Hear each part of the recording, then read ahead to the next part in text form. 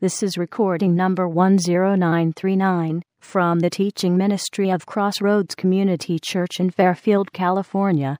It was recorded on Sunday morning, August 28, 2011. This is the 21st message in this series titled, Doctor's Gospel. This message by Randy Boldt is titled, Forgiveness.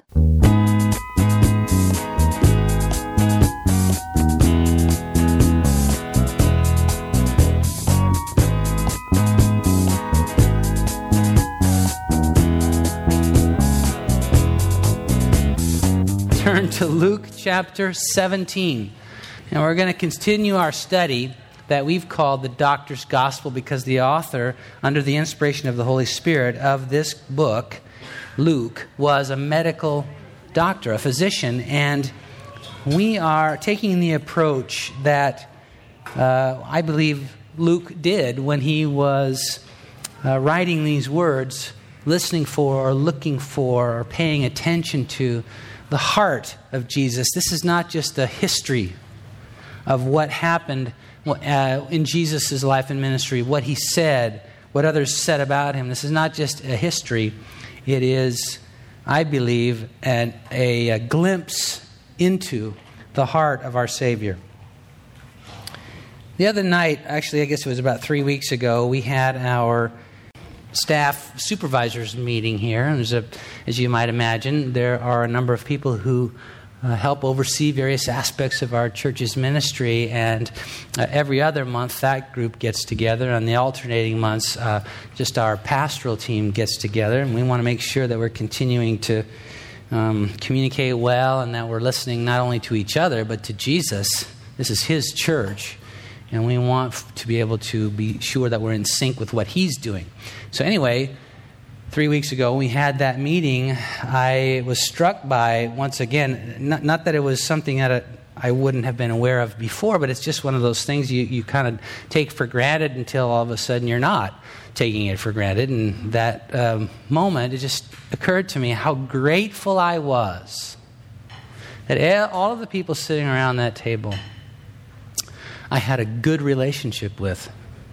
There wasn't anybody. How many of you have to go to meetings for your work or your employment?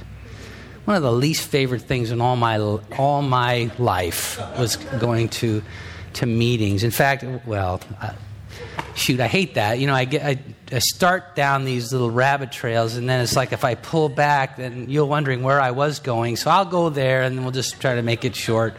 What I started to say is, in fact, for one period of my life when I was bivocational, I was planting a church and working outside the church at the same time.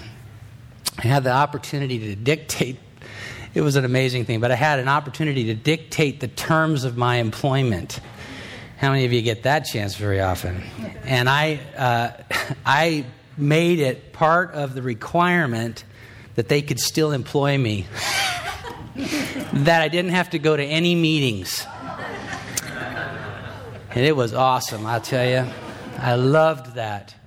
But anyway, one of the reasons why they're distasteful is you can sit around a table or in a conference room with a bunch of people that don't all like each other.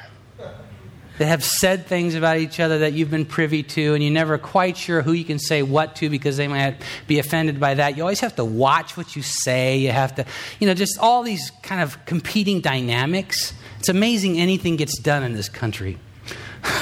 But I was just struck sitting in that room with these leaders in our church and just so grateful that there wasn't any of that kind of undertow or subterfuge or, I didn't have to worry about what I said or didn't say. I knew those people loved me and I loved them.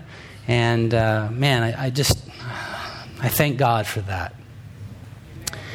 But we all know when it's not the case, and the truth is, in many of the venues of our life, that's not the case. How many of you have neighbors that don't get along with each other?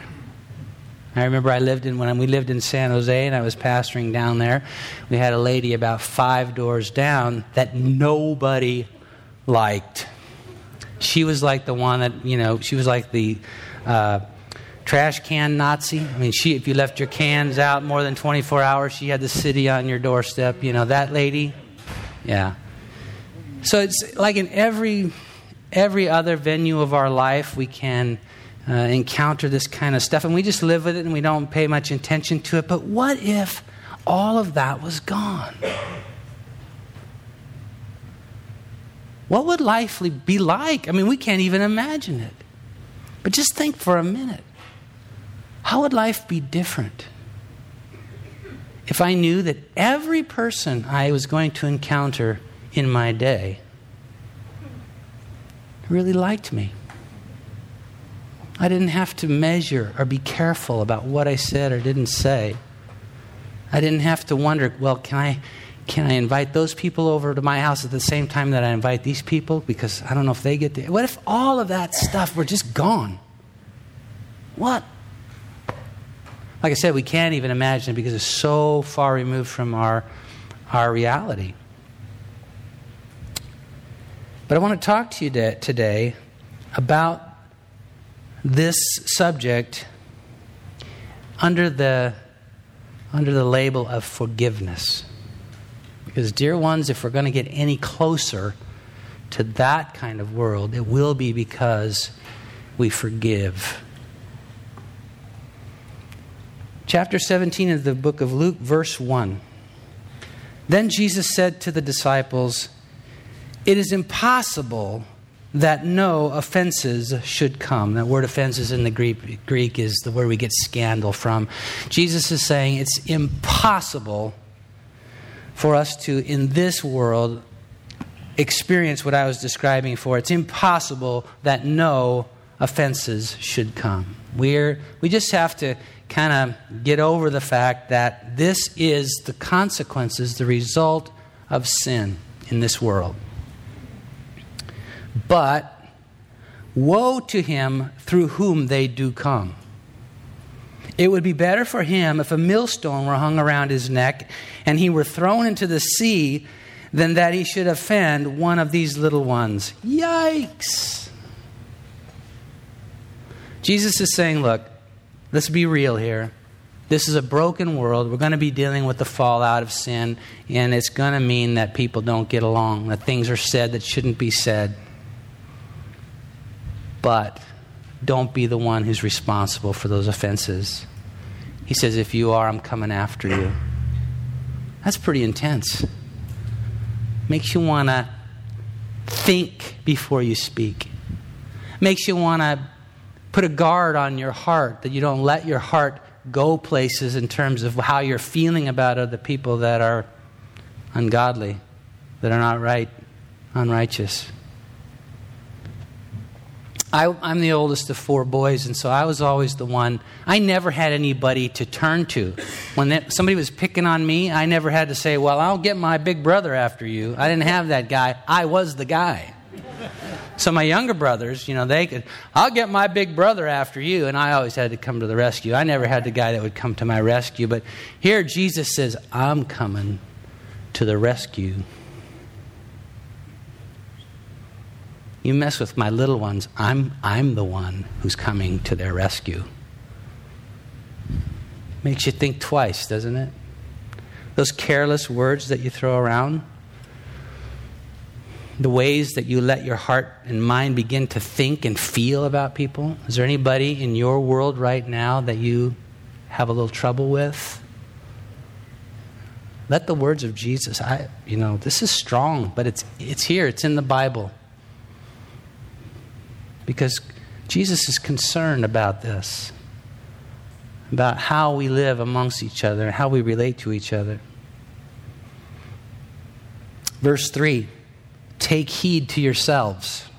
Now this is here, and it's in the flow of the same paragraph. It just keeps flowing. It would be better for him if a millstone were hung around his neck. Take heed to yourselves. So just about the time you start thinking, yeah, you messed me over, my big brother's coming after you. Just about the time you start justifying the way that your heart is positioned toward another person because they've wronged you, Jesus says, look at yourself in the mirror. Take heed to yourself. What he starts off this passage so directly addressing, we're going to find is not really the issue. He's after you and me, not so much those who have hurt us. Take heed to yourselves. If your brother sins against you, rebuke him. And if he repents, forgive him. And if he sins against you 7 times in a day, and 7 times in a day returns to you saying, I repent, you shall forgive him. Remember when Jesus was saying to Peter, or actually Peter posed the question. He says, well, how often should I forgive my brother? And Jesus says, Peter says, he suggests nobly, honorably, thinking that this is going to impress Jesus. How many times should I forgive my neighbor if he messes me over? 7 times? And Jesus says, well, Peter, I don't say to you forgive him 7 times, but 70 times 7. Jesus was saying, there's no limit to the way that I want you to be forgiving towards one another. So he says, look at yourself in the mirror. If your brother sins against you, he's not talking to the brother who has sinned against you. He's talking to us, those of us who have been sinned against. Because he's going to take care of, he's already said this, I'm going to take care of those who sin against my little ones. That's my business. Revenge, making sure that justice is served, that's my business. Yours is to look yourself in the mirror and when you've been sinned against, to forgive. And not just once, not just twice, not just 3 times, not just 4 times, not just 5 times. You get the point. 7 times. Now, you could say, okay, that's it. 7 times in a 24-hour period, I'm done forgiven. If I were you, I wouldn't want to debate that with Jesus. I think he's saying there's no limit. Again, he's saying, just like he said to Peter, there's no limit to the forgiveness that I'm asking you to offer to each other. Verse 5. And the apostles said to the Lord, increase our faith. This is a tall order, Jesus. Increase our faith. So the Lord said, if you have faith as a mustard seed, you can say to this mulberry tree, be pulled up by the roots and be planted in the sea, and it would obey you. He's saying, you got all the faith you need. Don't whine to me about your lack of faith here. You have all the faith you need. And which of you, having a servant plowing or tending sheep, will say to him when he has come in from the field, come at once and sit down to eat? In other words, picture this. You're the master, you have servants. And in this case, we're talking probably about people who have pledged themselves in service to another one to work off a debt. They had no other way. They incurred the debt. And the only way that they could, you couldn't just declare bankruptcy and walk away from it. You had to resolve the debt in some way. So what you did is you said, okay, I will work for you for free till my debt is paid off. So you have that kind of a situation, master and servant. And the servant is out in the fields, attending to the herds of the flocks, comes in at night after doing so. And it says here, and which of you, having a servant plowing or tending sheep, will say to him when he has come in from the field, come at once and sit down to eat? The servant comes in from a long day of labors in the field, and the master says, oh, here, you've been working so hard. This has really been a tough day for you. I know this has been you come in, you sit down, and you have a nice meal here. Verse 8, but will he not rather say to him, prepare something for my supper, and gird yourself and serve me till I have eaten and drunk, and afterward you may eat and drink? Isn't that more likely the scenario? Does he thank that servant because he did the things that were commanded him? I think not. So likewise you, when you have done all these things which you are commanded, say, we are unprofitable servants. We have done what was our duty to do. Let's make our way back through that passage and then we'll move on.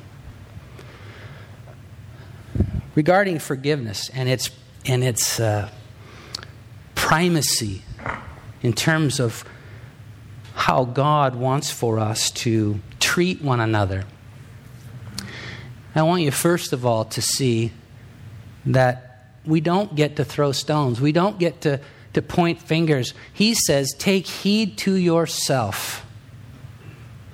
I know some of you sitting there are nursing unforgiveness. There's people who have wronged you or that you think have wronged you, maybe horribly wronged you. Maybe you have convinced yourself that the bitterness or the unforgiveness that you hold toward them is well-deserved. But in light of what Jesus said, I want you to see that, dear one, it isn't. It isn't. And we've been through this before, but I'll just say it again. The only person that you're hurting by your unforgiveness is yourself. As when we continue to hold unforgiveness in our hearts, all we're doing is giving the person who hurt us in the first place ability to continue hurting us. Because we are the ones who drag around that unresolved conflict. We are the ones who drag around that bitterness, that self-pity. We're the only ones hurt by it, not them. Jesus said, look at yourself. I've decided this is how I approach it. Every time I discover, and you know what, I've hurt people. I've probably hurt some of you. I don't mean to. I don't get up in the morning and think, let's see, how can I mess over Gabe today? I don't. I want to love and care for and be a friend and a pastor to you and to everyone I meet during the day. I don't intend to hurt people. But like Jesus said, look, I'm just as broken, I'm just as sin-scarred as anybody. And as I make my way through this world, I'm going to goof up. I'm going to hurt people. In fact, I remember Eileen Santana called me one day and asked to see me. And, it's when you're a pastor and somebody asks to make an appointment with you and they don't tell you what for. It's like when your mom said, you wait till your dad gets home. It's like that. But she came to see me and to tell me about how I had hurt her inadvertently by the way that I had treated someone else. And what I did in handling a situation with another person, I don't take it back. In fact, today I would stand by what I did, but not the way I did it. And that's what hurt her. Just observing how I treated this other person hurt her. And she came and did the right thing. She came to see me and to put that out there. And I learned from that a lot. And I appreciate that a lot, Eileen. But we do this. We don't mean to, but we hurt one another. This is all about what are we going to do when that happens? And I've decided, it didn't just come from my own head, but from the scripture here, where Jesus said, take heed to yourself.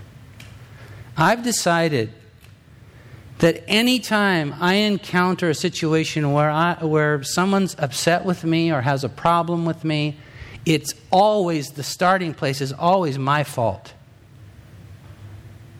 I always start there. What have I done to cause this? Now, I'm not perfect at it, but I've learned that an awful lot of festering pain and conflict, the kind of stuff none of us wants in our lives, a lot of that stuff gets diffused when I simply do what Jesus says. Instead of pointing my fingers and looking at someone else, I look at myself. And I start there. What have I done to cause this? Take heed to yourselves. If your brother sins against you, rebuke him. Sometimes people read that and they go, yes, God is giving me permission. Jesus is giving me permission to get in their face and rebuke you. You son of a gun. You messed me over, and Jesus said I could tell you so. Well, I want you to know that this verse, or the word here, rebuke, this verb, in the Greek language, at its root is to give honor to. to set a valuation upon.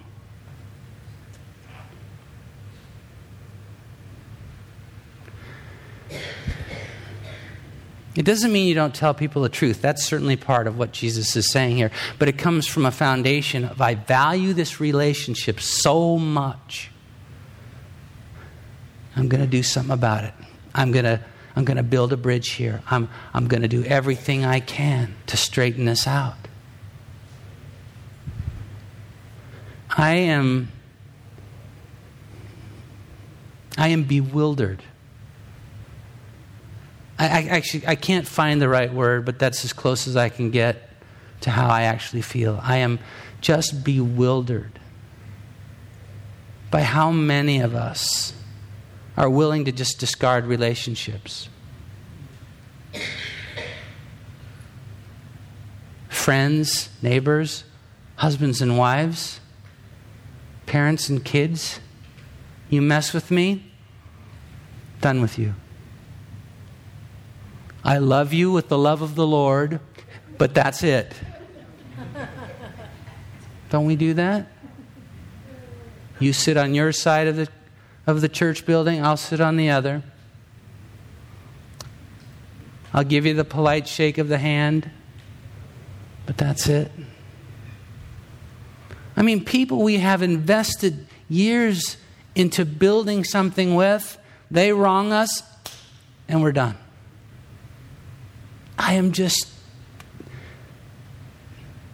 Jesus is causing us to see in a very blunt fashion. He considers every single person valuable. And the relationships that He gives us with one another are to be treasured. And when there's something wrong, when something breaks down, it's worth it. Honor, set valuation upon these relationships. Don't discard them. They are worth repairing. They are worth the price that you will have to pay, that they will have to pay in terms of humility and everything else that's going to have to be invested in restoring that relationship. They are worth it.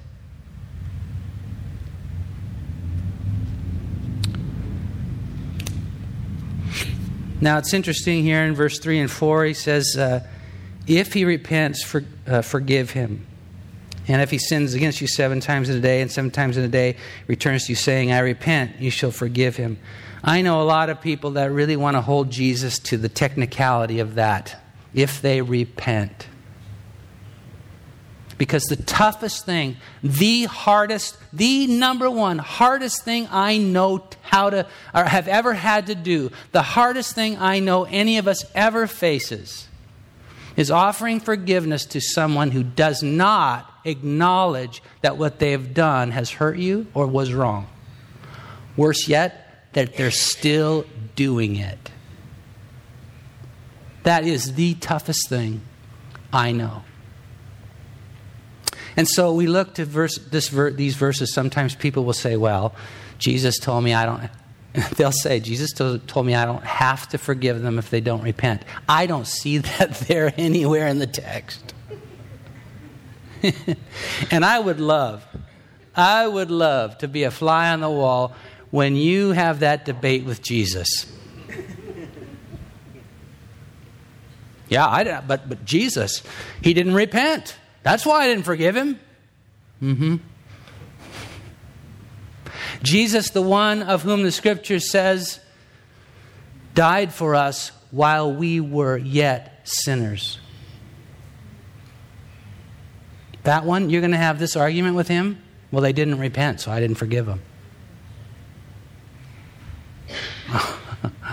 I don't think so.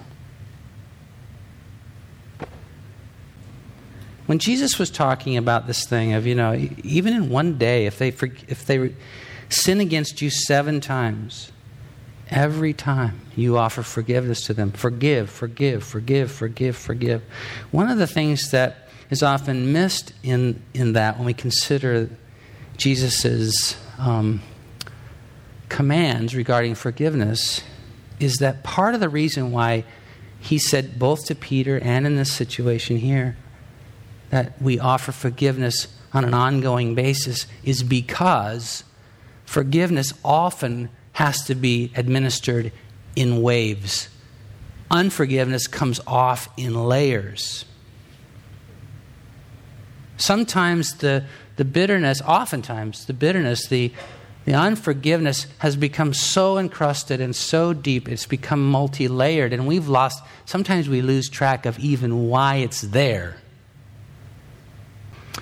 And so when we come to this place where we decide, Jesus, I am not going to continue to live this way. I'm going to honor you by offering forgiveness to people or to this person. Sometimes, just that initial, I forgive you, as sincere and as heartfelt and as faith-filled as it may be, may not be enough. I remember one time I was at a pastor's conference, but as the thing progressed, and we were all, for several days, we were worshiping God and hearing preachers open the Word of God to us and that kind of thing. I felt disconnected somehow. It was really bothering me. I was there, but I really wasn't sensing the Lord in the way that I knew I needed to. I needed to experience His presence, and I wasn't. And I remember walking back to my hotel room, just, God, what is wrong? What's up? And like this, the way the Lord does this, this happens, you've experienced this before. Just like that, I knew. I didn't want to know, but I knew. I was holding unforgiveness toward a very significant person in my life. Now, it's one of those things like we talked about last week. You ever caught yourself lying to yourself? Well, I had deceived myself into thinking that all was cool. I was doing this thing where I love you with the love of the Lord. Just don't call me, But the Lord, that doesn't cut it with Jesus. And He was holding me accountable to His character, to His values. I claim to be a Christian. And Christ forgives. And He wasn't going to let me get off the hook with this. Not only because it was the best thing for His kingdom, but it was the best thing for me. And I got back to my hotel room. I got down on my knees, and I wanted this to be, I didn't want it to be flippant, So I got down on my knees, kneeling by the bed there. And I started to think back through my relationship with this person, and I brought up very specific things. I was in an environment of prayer, but I was really kind of talking to myself, and I was saying, I forgive for this. And I was very specific. I'd fill in the blank. I forgive you for this, for that. Now, I wasn't saying anything to the person, and in fact, I never did. And let's just be clear about that. Sometimes it's not appropriate to go to somebody and say, hey, you know what? The way you really messed me over, I'm going to forgive you for that. May not be the best idea. Sometimes people use that just to dig it in even further, don't they? Anyway, I did that. I got up from my knees, and you know what? There was a lightness, there was a lifting of this thing that had been on me, and I enjoyed the rest of the conference and really got to sense God's presence. But about 2 weeks later, I was starting to feel that same thing again, just going through my regular routine at home, and now what? What's up? And make a long story short, the Lord says, we've got more to do. Well, I already forgave. All right. And I got down on my knees, and then I started to cough up all this other bile, or I don't know what you call it, that I had towards this person. It's surprising how much crud you can stuff down into your soul.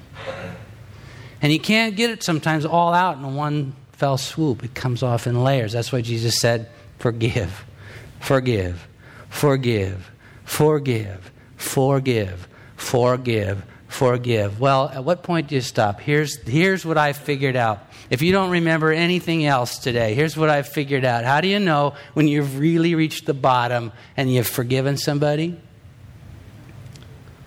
When you don't feel that anymore. when you hear their name, when you see them on the street, when you see their phone number come up on your phone, as long as that's still there, you got more work to do. But I can tell you that person that I was just describing, the relationship I had with them and the process of forgiveness that God took me through, I can tell you today I do not have that in me anymore. But it had to come off in layers. So forgive, forgive, forgive. Finally, this passage that is pretty, this is all pretty strong. And I'll tell you, I was tempted. I have to pick and choose here because there's so much. I want a little empathy here. There's so much in these passages that I could spend the rest of my life teaching out of this book. And so I have to kind of pick and choose. And I was very tempted to pass over this. I was really wanting to talk about the 10 lepers. Such a nice story. But I knew I needed, and that's how I'm making these choices. This is what I needed. So I'm hoping maybe some of you did too. So then there's this section between verses 5 and 10 where Jesus tells this story, and it seems really cold because he's putting himself in the role of the master. It's not specifically stated, but it's implied. He's the master, we're the servants. And he's saying, look, if you have that kind of a situation, you're the master and you have a servant and they come in from a hard day's work, you don't go, oh, well, I'm so sorry you had to work so hard today. Here, let me help you out. Let me serve you. He's saying, no, the expectation is this is your job. You work all day because you're paying off a debt, and you come in and your job is to make sure that I and my family are taken care of and served. Then you can eat. This is your job, dear ones. We often excuse ourselves because we say, well, you don't know what they did to me. And I don't. But Jesus does.